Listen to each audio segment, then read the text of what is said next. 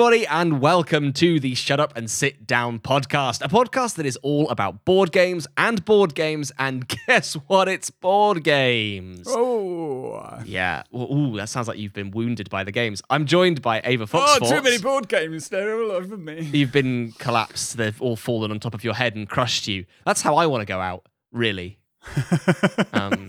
Crushed by a board games. Well, maybe when I actually get around to rearranging my big games cupboard, that is how I will die. That's going to be, we could live stream it on Twitch, and would that be against the terms of service on Twitch if someone died on screen by one of the board games? If you didn't know they were going to die at the beginning, it wouldn't be a snuff film. I think we'd probably have to take the VOD down. Yeah, quite possibly. It might be sort of adding insult to injury if we lost Ava and also were banned from Twitch in just one brutal moment. Let's not think about that too much. We're going to talk about some board games on this podcast. Who knew? We're going to talk about an expansion to a board game, the Marauder expansion for Root. We're going to talk about a very little board game in the form of Little Factory. And we're going to talk about something that isn't a board game in Tom's continuing cheeky not game segment. It is a game, it's just not a board game, I suppose. What can we learn about games that aren't made of paper? Have you heard there are these things outside of board games? There are games that other people play that are maybe they're made of computers. It'll never catch on. It'll never catch on. Hello, just a very quick note here from Tom from the future. This section of the podcast, we're talking about the Root expansion, the Marauder expansion, and it gets a bit babbly, it gets a bit full of nonsense, it gets a bit weird, because we talk about Root in the terms that Root talks about itself. So if you haven't played Root or haven't watched the video about Root, it's not going to make that much sense, because we're talking about an expansion to a game that was a bit weird to begin with. So you might want to skip to a certain timestamp to listen to the next game, or if you're happy with us just rambling, then hang out. I think it's quite a fun chat, even if you don't know what the hell is going on. I also forgot to mention that the Root Marauder expansion is designed by Patrick Lader, Nick Bruckman, Cole Worley, and Joshua Yearsley, with art by Kyle Farron, published by Leader Games. I forgot to put that info in. I just got so excited to talk about some rats. Anyway, back to the podcast. Tom. I hear. So I like Root. You love Root. And Root's got new expansions out, and we've both had them delivered to us, I believe. Oh, I didn't recently. know you had one as well. No, I've got a copy of it, but I think I ordered it a very long time ago, and and I don't know. I've not played any of the first expansion, even the one that came in the first box. I still haven't played those factions. Really? I want to play more Root. Yes, but I'm bad at playing Root. Will this expansion fix me? No. Hold on. Oh. If the thing that's holding you back from playing more Root is having to teach factions to people and having to put rules in front of them, then adding more factions and rules, it's not gonna help. I think I would be up for teaching stuff. I think the things that I'm worried about is, can I put the new factions in front of new groups? Mm-hmm. And are the new factions actually going to excite me enough to make me get that the vive and verve and excitement that I want in order to be able to play Root again and dive back into that after I've already kind of fallen in love with Oath? And if I could ever play Root, I'd probably just ask people to play Oath instead. That's true. I did want to play some more Oath after playing more Root, but I did enjoy my new sessions with the Marauder expansion. I really like this expansion, and I think the answer to your second question, will these new factions excite you, might be yes. I think they're two very, very strong factions added to Root. Whether they would be ones you'd want to put in front of new people, probably not, but this makes the game much easier to play as a two-player game. And I think teaching all of Root to just one other person is much easier than teaching all of Root to a table full of people where you have to explain not just their faction, but everyone else's factions. It's sort of exponentially hard to teach the more people you have around a table. But this game... Yeah, the teach has dead zones in it, doesn't it, right? Where you've got to go and talk about other things. But this is enough faffy preamble, right? Let's get to the meat of this. Tell me about the Marauders. Maraud me, Tom. Let me tell you... That's like yes and gone wrong. It was like yes and with myself. Yeah, you yes anded yourself into a hole. You got two new factions in the Marauder expansion, Ava. You've got the Keepers in Iron, and you have the Lord of the Hundreds. You also have, in this box, 4 Hirelings, which are these little mini factions that you can kind of socket into the main game. We'll talk about those in a moment, but generally what they do is they mirror the base game factions. So in the Marauder expansion, you get the Forest Patrol for the cats, the Last Dynasty mirroring the birds, the Spring Uprising mirroring the Woodland Alliance, and the Exile mirroring the Vagabond. They're extra pieces that kind of simulate those factions having a presence, but they're not necessarily controlled by one player. We'll get back to that later on. But let me talk about the new factions first. So the Lord of the Hundreds is a giant pile of rats.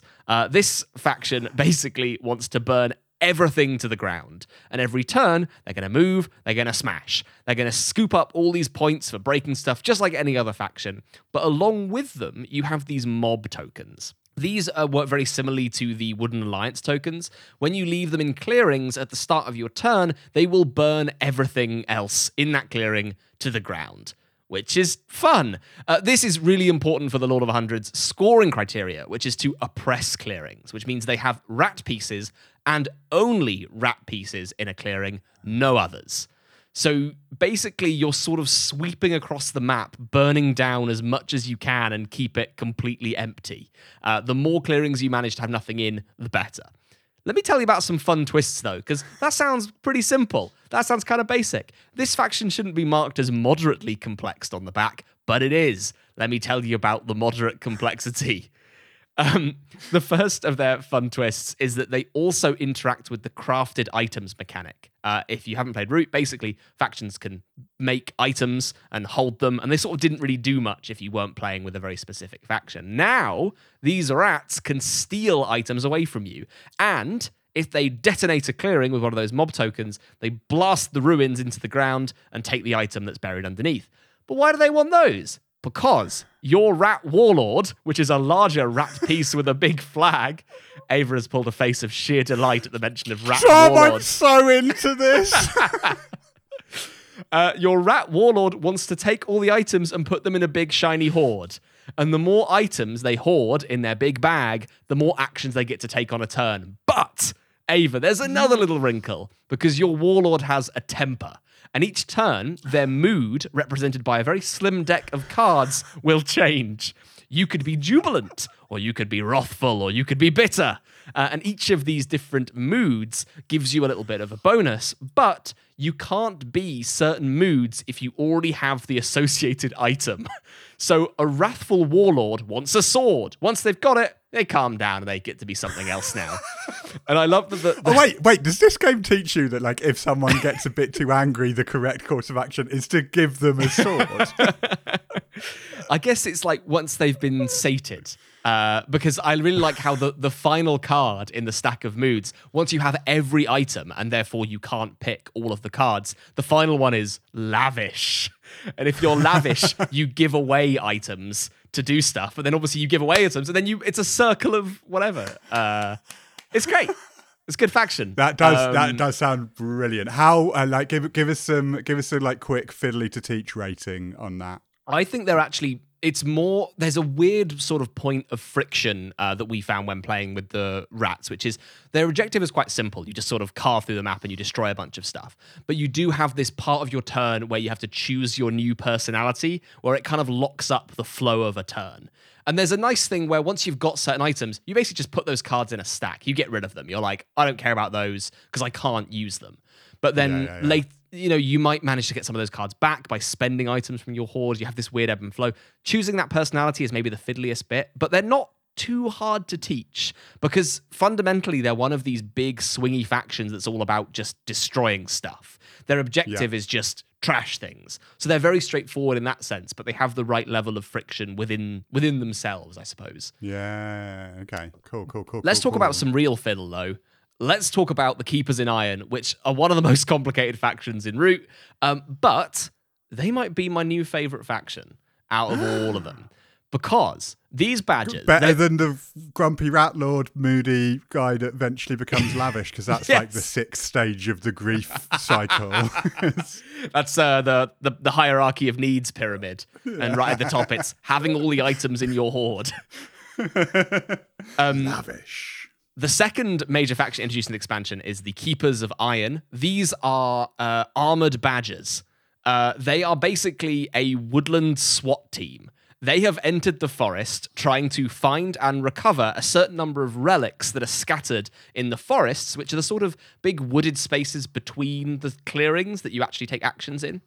They need to find the relics that are buried in those forests. The way they do this is they have a retinue that works very similarly to the parliament that the birds have. You have a bunch of cards at the top of your board, and you use those cards to take actions. If you have a card in the move slot, you get to move. A card in the battle and delve slot, you get to battle and delve. But what are those things? What are those actions? Let me tell you about delving.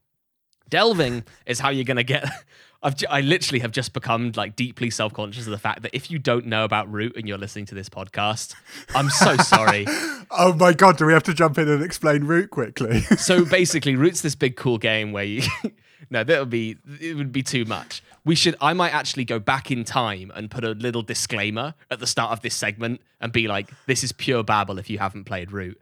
And then, and now people will hear the origin of that now. It'll be a fun little time thing. Yeah, I'll put a sting into that. I gave you a little time travel. Oh no, yeah, you gave me one. No need to make one. You did one. You did one. Tell me about delving, Tom. Tell me about delving. Delving is how you're going to get those relics. Basically, you battle in a clearing, and then you can pull a relic out of the forest and put it in that clearing with those badges. The problem is, when you flip over that relic, it'll have a number on it. That number is how many clearings around that forest you have to rule to retrieve that relic. If you don't rule a certain number of clearings, that's fine. You just get rid of the card you used to do the action. So you lose a card out of your little retinue. Does that make sense? It's easier to show than it maybe is to teach. Yeah. So essentially, like in order to do it, you have to be completely surrounded. And if you don't do that, you lose a bit of one of the resources that you've got to do actions for the rest of the game, right? Yes. So is it like the Eerie where you are building up actions and then occasionally losing them? Yes. But this time it's like a little lose rather than everything's gone wrong and the whole system collapses. Yeah, the crucial difference is that you may take those actions in your retinue. So if you skip an action, that's fine. Whereas if you were the birds previously, your whole parliament falls apart. With the badgers, it doesn't matter. You can just skip over it. That's okay. But the way this pans out in the game, right, is that you know which relic you want to go and retrieve, and you sort of create a perimeter, lock down the relic, and then you have to bring it back, and you do the last bit of your action, which is recover. And to recover, you have to bring that relic with your troops back to like a way station where you can then cash it in for points. And that has its own little mini game where you need to rule some clearings as well. Wow. So it's like big military operations almost, right? Yes. So this is like presumably like a giant faction with heavy armor that it needs to coordinate and kind of like, right, we're going to infiltrate the forest. We're going to dig here. We've got to surround it to keep it safe. And then we've got to get stuff out. So it's like a heists almost. Yes. But like military level heists, i.e., I guess that is marauding, isn't it? I suppose it is. But what this, you've hit it on the head. Like what it feels like is this sort of like hyper nomadic, very mobile faction that's very opportunistic. But each turn kind of feels like a mission because there's this cute little mini game where you have this little box where you keep all your retrieved relics. And if you fill up a row, that doesn't do anything. But filling up columns, so if you diversify your relic portfolio, you get some extra points. So you kind of know which ones you're going to target each turn. The thing that's really horrible about this, though, those relics, right? You pull them out the ground, they're a token, which people can smash, and they get a point if they smash them, like any other token in Root. However, these are worth double points. So they're extra valuable for people to go and smash. So as soon as you pull it out the ground, you're like, run, run, run. Because if you don't, someone's going to come after it and try and trash it. Namely, the rats, which is where this nice little two-player dynamic comes in. You have these rats who want nothing in clearings. They want to completely burn everything to the ground. And then these badgers that are trying to work in and just sort of find openings to achieve their own little goal.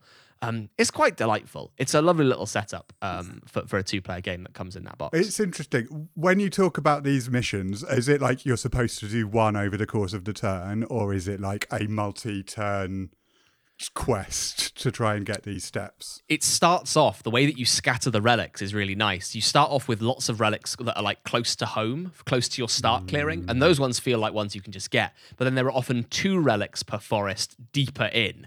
So then towards the end of the game, you have this thing where you're sort of establishing a forward base and then sending people out to capture and bring them back in. And those can span over multiple turns. Your last action is move or recover. So if you had a load of cards in that slot, you could do 2 moves and then recover as your last one. But in the early game especially, those will take place over multiple turns of staging this grand heist of a jewel that you found in a cave somewhere. You have definitely made me excited about Root again. Do you want to tell me a little bit more about hirelings? Or do you want to go to your final thoughts? I'll briefly talk about the hirelings because I think they're cool. Basically, these are like mini factions, and control of them will sort of flop around during the game. First person to get a certain number of points gets to take a hireling, but they only get it for a few turns before then having to hand it over to someone else. And these hirelings can do little things. Like, for example, there is the Exile is my favorite so far. It's basically a big bear that lives in the forest. And while the bear is inactive, you can go over to it and you can give it an item. If you give it an item, you get a point and you get a card. Ha! Delightful. Aww. Why would I not do that? Because when the bear wakes up, it will just charge around the forest and it will clobber people with all the items that you gave it. When does it wake up? So it will wake up when people get a certain number of points. That person then becomes the controlling faction. They have use of the bear for a few turns before having to hand it over to someone else. But obviously, not obviously, nothing about this is obvious. Their movement and damage is determined by how many items they were given in the rounds before. Or during. You could give the bear a club and then tell it to go and whack someone over the head.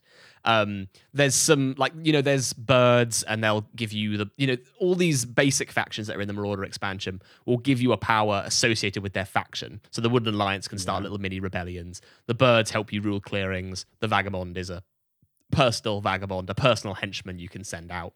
They're nice. I kind of like that there's almost like a risk of sounding awful. I kind of like that there's a cinematic universe style vibe there, right? Where like you're playing this game and you've got the option for like, oh look, it's one of the characters from our other game, right? So it's like, one of the sidekicks of Venge bots has come over. I'm pretending I don't know anything about the MCU when I'm actually a massive nerd. But yeah, so one of these side characters comes in and appears, and you get to see and be like reminded that there's a bigger, wider world out there. It does sound like it's expanded Root a lot, right, at this point. Like that this is now a universe of stuff you can dive into. I think that this, in terms of making the base game bigger, this is probably the most dense expansion they've put out so far. It's 2 factions and 4 hirelings, and they change how you can play the game pretty dramatically. And the 2 factions they've added are kind of the factions that people were after, which are these big sort of swingy militant factions that will sort of take over lots of the board at once, which is kind of what people want.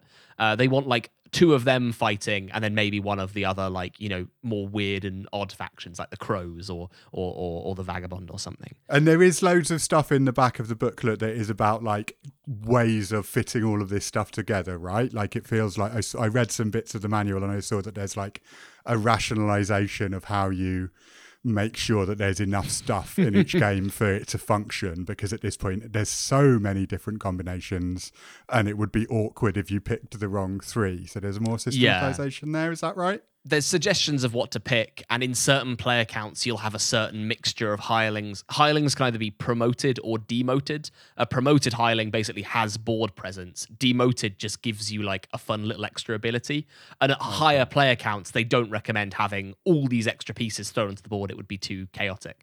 I will say that one of the things that this expansion has done that might put some people off, and they might think it's going in a direction that they don't want Root to go, or even though I think it has been going that way for a while, which is you do have something that is more wonky, more simulation-y, less balanced and competitive, and much weirder. That's especially true of the hirelings, where their control swinging from player to player all the time adds a lot of unpredictability and like table talk into the game, which isn't, this tight sort of war game that some people might be after in the box. But that's not what I think Root is. I think fundamentally it's an engine for like fun, weird interactions, and this delivers a lot more of that. It sounds like in that front, it sounds like an oathification of Roots, right? In terms of like ramping up on the stories and the doing interesting things. But now there's just so many things that you can throw into that toy box, right? So like that simulationist approach to it is really entertaining. Like I couldn't do the maths on how many viable combinations there are of games that you can play with that system. There's so many.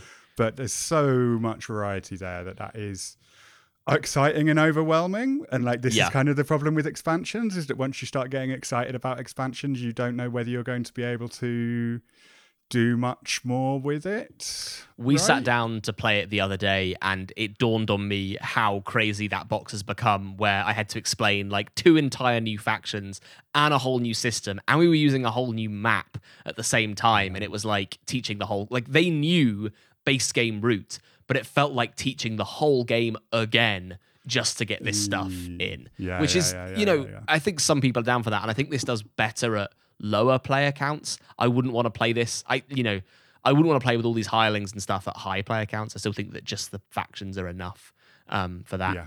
But anyway, it's a cool expansion. I think it's probably my favorite one that they've put out so far in terms of stuff. I really like those badges. They are so much fun. We'll probably have more thoughts on all the Root stuff further down the line. So stay tuned to shut up. Wow, I'm really bad at like doing a promo thing. Stay tuned. Shut up and tune down. Shut up and wait all and right. stay. Wait. All Jesus, Tom, it's a bit much. I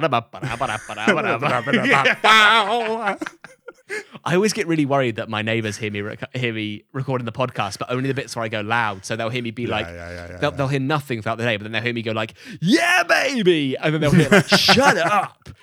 I refuse to believe that there's any way your neighbours don't hear you say, "Yeah, baby," all the time, Tom. That's true. Ava, I think it's time for me to ask you about Little Factory. It is time for you to ask me about Little Factory. Little Factory is a little thing that just popped in. I need to ask you about Little Factory. Ava, can you tell us about Little Factory, please? Little Factory is a little thing that we decided to, like, we wanted to collaborate and like have a little bit of a game because we haven't played a game with each other in a while, weirdly. It's true. Things haven't lined up that way. So we jumped into a little game just before the podcast and had so this is super early impressions of a game that's just appeared on Board Game Arena called Little Factory that I was a bit excited about because I kind of like Yellow's production values. They're a publisher, and Quinn's quite like Little Towns, and it was a game that I haven't had a chance to play, despite getting it immediately on the basis of Quinn's actually quite gentle recommendation. But it was anyway. Quite gentle. Yeah, you're right. Yeah, I know. I just like a cozy game. I bet you he's not thought about it since. I know. I've got this reputation for being the lover of fiddle and ridiculousness, but actually Quinn's talking about something really cozy. It still gets me, and I'm just oh, that sounds nice. Even though you've seen behind the curtain. Even though I've seen behind the curtains, and I know exactly how cozy Quinn's house is. I don't even know what I'm implying there. Anyway, Little Factory is a small, quick, resourcey conversion type game. It's designed by Shun and Aya Taguchi, and with art by Sabrina Miramon. And it is that sort of cutesy. What's that word that's like agricultural but not domestic? Pastoral. Yeah. It's a cutesy little pastoral game where you are. It's called Little Factory, but it's actually lots of little factories. Yeah. I was going to say that very little about this feels like a factory. It feels like a town or a village, but they've done town already, and village might be too similar. Yeah, no, I think that is probably the vibe of it. Although, as we all know, it does take a village to raise a factory. That's funny to me. I don't know if that's funny to everyone else. I think. What's that from? What's that from? It takes what? It takes a village to raise a child, is the thing normally. It's just a saying, isn't it? Yeah. It's just a saying. No, I've been watching Old Enough, and they say it a few times in Old Enough. Yeah, no, I mean, it's true. It's a really interesting thing about how like social connections is how things makes. And actually, my friend Hal, who you've met, like is quite interested in that like kind of early agrarian pastoral fantasy and how like actually, especially around here, the birth of industry, by here I mean like the north of England. The birth of industry actually came from destroying a load of little tiny cottage things where it was like someone in this house had a job and then the person in the next house over had a job, and someone would have a job of like walking between places and picking stuff up and taking it to places. And it's that kind of like slightly it's a sanitized and anodized version of that is being presented in Little Factory. What a segue. What a segue. I don't know where that distraction came from. It's probably going to get cut. So, Little Factory is a game. You start off with some gold, which you are able to trade for anything that's on the board that is worth that amount of gold. Now, the board is made up of these rows of stuff that you can get. So at the bottom, there is these fields of very cheap things if you're paying with money, but also those are things that you can just produce off the bat later in the game and just say, right, I need some clay. I'm going to grab some clay. And then in the way of a lot of resource management games, like those resources can be turned into the stuff on the second tier. So then there's another row of stuff and it's like, oh, you've got some wheat and you've got some wood. Maybe that means you can build a sheep, which is a little bit odd, but I guess you're building a barn for the sheep to go in and then luring the sheep with the grain. I think that might be slightly closer to how it works in the real world. That'll do. Yeah, so you get a sheep, and then on the next tier there might be like some other bits that you can make out of sheep, or you can make out of bricks, or you can make, and then the top row is a load of other cards, and it's all buildings, like exciting buildings that need multiple things, and will give you a little action at the beginning or end of your turn that let you just activate some of the stuff you've got. And so you're just building a route up this thing. The things at the top, the buildings are worth points. You're racing to get 10 points before anyone else does. And yeah, production is weird because you can only kind of do one thing per turn. So I had a thing where I'd eventually struggled and produced up, and I turned some wheat and got some coal and turned it into flour, and then turned that flour into bread with some more coal. And it's like, oh, this is quite a big journey for some coaly bread. But then the bread was worth loads of money. And you can't build a house out of it, but you can buy stuff that you can build a house out of it. And so this is what the game is finding a route through this production tree to get these fancy buildings which are worth points. That's nice. I quite liked it. The wrinkle that is probably the bit that is not so fun about it, but maybe the thing that makes it a little bit more accessible, is that for some reason you need to the cards need to be available to you in order to turn them into something else. So if I want to make planks of wood, I need to have some wood, but there also needs to be wood on the market already. So it's kind of like nonsensically trading bits of wood for planks of wood. I guess it's like a traveling carpenter who's like occasionally in town, but it makes so little thematic sense. And that's kind of fine because it is just a turning things into other things game, but like also frustrating, right? Because like it's like, oh, right, I know I'm going to pick this route and I'm going to build this and this and this. And then just being like, oh no, someone else has bought today's sheep. It's very frustrating when you've just got a cow and you want to milk your cow, but the cow isn't going to produce milk because there isn't any milk in the market. It's a really odd little system there that is a bit of a wrinkle that I definitely wasn't fond of in this game. I think that maybe because I was approaching it the wrong way, I was sort of approaching it as a game that was like all about, you build an engine, then you just crank that engine. But really, I think it's meant to be a bit more about adaptability. Like I had a sheep for ages and I just had that sheep sitting there, and that sheep, you can use a sheep, you can just show it to everyone on the table. You can say, I have a sheep. And then that gets you yarn for free, basically. You don't have to trade up for it like you normally would have to. The thing is that for a lot of the game, there just wasn't any yarn in the market. And what I probably should have done was butchered my sheep or sold my sheep to make a house for the cow that I then bought. And maybe that cow was going to suffer the same fate. That cow can be turned into victory points. Exactly. Yeah. Yeah, it's definitely like it looks like it's going to be one type of resource conversion game where it's like, I can build an engine that means I will be able to do this. And it's actually a slightly different one where it's like you are buying tickets that might pay off later and get you the thing you want if the thing is there at the right time.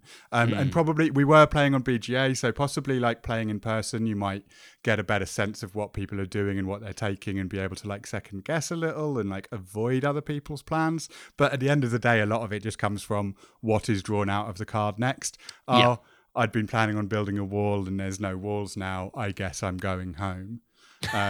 Which is frustrating, but I don't know. I think you're allowed to be frustrated in a game that will probably take about half an hour or so, right? That's the thing, is that I find it very hard to be like super critical of this game because of how pacey it would probably be on actual table and how deliriously cheap it is for something like this. And I feel like it, I often find it tricky when you have a game where the solution or the balance is just to play it multiple times in a row and then whoever wins out of best of 3 is the whatever. But that feels like the setting that you want to play this game in a weird way. It's so fast. I don't know. I mean, I think that we've always got to remember that kind of random chance thing is nice because it stops the person who is best at games from always winning the games, which is the thing that can be really off-putting for new people. So I think there's a nice accessibility in. I know a friend of mine said that they play with someone sometimes who is like, if I can't win in my first game, if I can't know that I've got a solid chance of winning in my first game, I have no interest in playing the game. Right. And like, I'm almost the opposite. Like, if I win on my first game of something, I'm normally like, oh, well, it can't be that interesting. But yeah, I think there's a whole range. So is that what you think about? That what you think about Little Factory after beating us? I immediately looked into getting a copy because like I think it's really cute, and I like cute things that you can just put in front of people and be like, hey, let's build us things. And then when there is things that don't make any sense, you just come up with a silly story about why that's happening. It's like, oh no, it looks like the cow milker's not here. Even though they're not the most direct comparison, they're quite different games. I still think for the price point, I think Little Town is a sharper game. In my opinion, I think that if you were to get one of these ones, I would look at getting Little Town first because I still think it's just as approachable, but I think there's a depth to that one that I don't know if this one has. Or I was less frustrated in my plays of Little Town, versus with this, I had many turns where I didn't really know what I should be doing, and working it out, I felt like wasn't that exciting. I just found it quite soothing, and I was into it. It is soothing. It is soothing. But I'm becoming unsoothable. How? Quick, get this for your sword.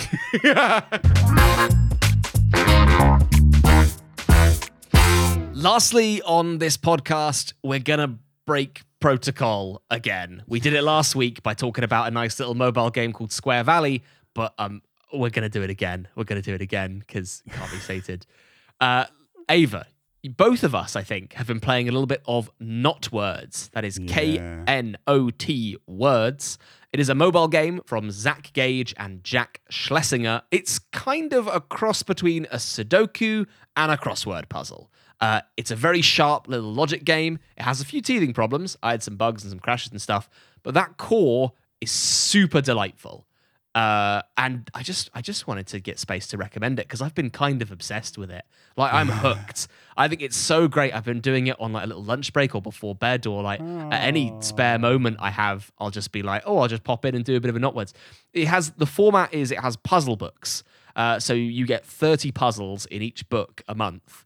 You'll get 2 books a month, a regular and a tricky one. That's if you've paid for the proper version. I think you only get like a small number if you keep the free version. But the regular stuff, there is enough in that thing that you can play for free, right? So you can give this a go right now, and then cool. It's got daily challenges, I think, is the whole thing. It has a daily a daily regular and a daily twist puzzle, so you'll always get a little drip feed. I think those are in the free version.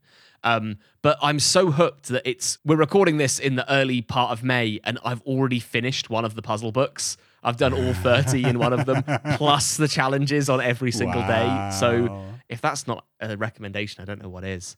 It's a nice thing, isn't it? And like, yeah, I thought we could talk about this because, like, obviously the craze that has been sweeping the nation, and we are coming in at the point where actually it's died out quite a lot. Everyone got obsessed with Wordle, which is another daily puzzle word game. I've now got a little folder on my phone called Erdles, because there's just so many of these little things that are, I don't know. I'm finding it like quite psychologically healthy to have like a little list of jobs to do in the morning that are weird things for my brain to do. And like, what have I got now? I've got Wordle, the original, although it's actually like an idea that was like re-implemented from a quiz show from decades ago, apparently. From Fallout New Vegas. From Fallout New Vegas, yeah, no, it's just a text version of Fallout New Vegas. Yeah, that basically. You play once a day. Yeah. What else have I got? I've got Worldle, which is the outline. I like that one. The outline of a map, and you've got to figure out where it is, and it's kind of like it's a very different sort of puzzle. Yeah, and then there's Quordle, which is horrible because it's 4 Wordles at once. There's Movie Dull, which does not work. No, that is not good. Yeah, it's a horrible thing to say, but it's like playing an entire film for you in 1 second and seeing whether you can get it. And if you don't get it, you get 2 seconds. And if you don't get it, you get 3 seconds. And you get 4 seconds. So you just see more and more little flashes of stuff. Obviously wouldn't work for Tom because Tom hasn't seen any films. I've not seen a film in my life. Not seen any single films. But yeah, and I just think like, because we like games, word games are kind of adjacent. Like I like some of the word games that come out as board games, but like it's nice to see people getting like excited about a little puzzle and just being like, oh, I just want a little dose of game every day. And I've been doing that for a long time with Board Game Arena stuff and just having these slow motion games going on in the background where it's like, oh, every morning I'll take a look at my turns and see what I've got to do. At the end of the day, it's like, oh, I've got some more turns, and I'll take some turns at some games, playing ludicrously slow games of Ultimate Railroads or Russian Railroads, I believe. Or what's the other one? Feast for Odin. I've actually finally got a bit into Feast for Odin after normally being a bit of a naysayer. Because I can play it super, super slowly and have time to like look at all of the options on that. Definitely there's too many spaces on that board. I do still think that like there's too many things you can do on any one turn in Feast for Odin, but like it's nice because these little bite-sized lumps of games. Anyway, Erdles are fun. And I mostly just wanted to get us talking about this because Tom loves not words. I'm just getting into it. And Erdles is a cool word to say, and I want more people to start calling them Erdles. Because I think it's like painfully, it makes me do a little shudder. Really? I quite like it. A little bit of Jod at the same time. Erdle. It's a nice Erdle. Erdles. It's a nice word. We haven't even explained how not words work. So are we going to, or are we just going to let people do that themselves? It's free. It's free. You can if you want the hook. I think calling it a crossbeam, a Sudoku, and a crossword puzzle is pretty simple. Basically, you have what looks like a crossword, but it has no clues, except for each individual set of boxes, each sort of collection. They're sort of cut up in a weird, tangled way. And each of those letters can fit somewhere in that sort of knot, I suppose, is the way of thinking of it. And it's about organizing those letters in the right way to create words in every kind of direction, much like a crossword. It's quite hard to explain, I've realized, in trying to explain it. But it's very simple. There's a nice little tutorial. Once you get into it, it's great. But it has this really lovely motion of like, you kind of find a word that you know is right, and then you sort of use that as a hook to kind of break in and solve from that point. And it's a very, very viscerally satisfying thing where you kind of build out this web of words. I think it's great. And every single time you look at a blank grid, it is very much like, how could I possibly do this? Yes. And then you see your anchor and you see something. It's like, oh, that's probably that, or that's going to be that. And then things cascade out of it. Like there's room for a lot of it. I do really like a well-crafted puzzle, right? Yeah. And I think that the thing that's interesting to me about Wordle is that I think it's very, very, very cleverly designed at the micro level to make you feel cleverer than you are. And to make you feel like you're like, oh, this is going to be impossible. I'm never going to be able to do this. And then this moment of like, aha. And that's what people are getting addicted to with these things, right? Is that the set of aha. And that's what I think is relevant to games, right? Is like, how do these games be designed. Like one of the ones that I'm doing every day, I'm still doing it every day because I quite enjoy it because I like a bit of film nerdery, but framed.wtf is the only one I've allowed in the folder that isn't called Erdl. Called something Erdl, and I don't know why it's called framed WTF. I don't know what WTF stands for example. What the film? What the film? Yeah, exactly. What's the film? And that is just like frames from a film. So like Movie Doll, it's about identifying a film, but you get a frame and then you get another frame and you get another frame and eventually. But it's clearly been built, right? Because once you played it a bit, you notice that the first frame is always something that is a little bit out of context and you wouldn't immediately think of the film. And the last one is like the most iconic object from the film. That's nice. You always get it at about the same point unless it's a film you know really well. And it's just like, but I like a puzzle that's taken the time to think about that. And this is just me rambling on about, I think I did this with the Advent calendar, the Exit Advent calendar thing that we did last year and we talked about on our What's It podcast, our Or Shucks podcast. Yeah, I think so. Yeah. We talked about that there. It's like, I think in another world I could be someone that reviews puzzles. And I think that it would be such a weird little thing because there's more in there than you'd think. No, I get you. I definitely had that point of frustration with Wordle where I realized that like almost always I would get it in, I think 4, like 3 or 4. And it feels like a puzzle that is like, it will be satisfying almost every time because like sometimes you'd get those things where you just, it could be so many things. And whether you get it in 3 or 6 is just dependent on which random letter you choose to put in that slot. And that cuts away from the satisfaction slightly. And I think that Not Words is one of those things where it manages to maintain its satisfaction across the time because you can genuinely make some really clever little logical deductions and you can, work out exactly what something is going to be based on both your vocabulary and just an intuition about like what could go where. I think it's more puzzly than Wordle is, I suppose. Is the way to put it.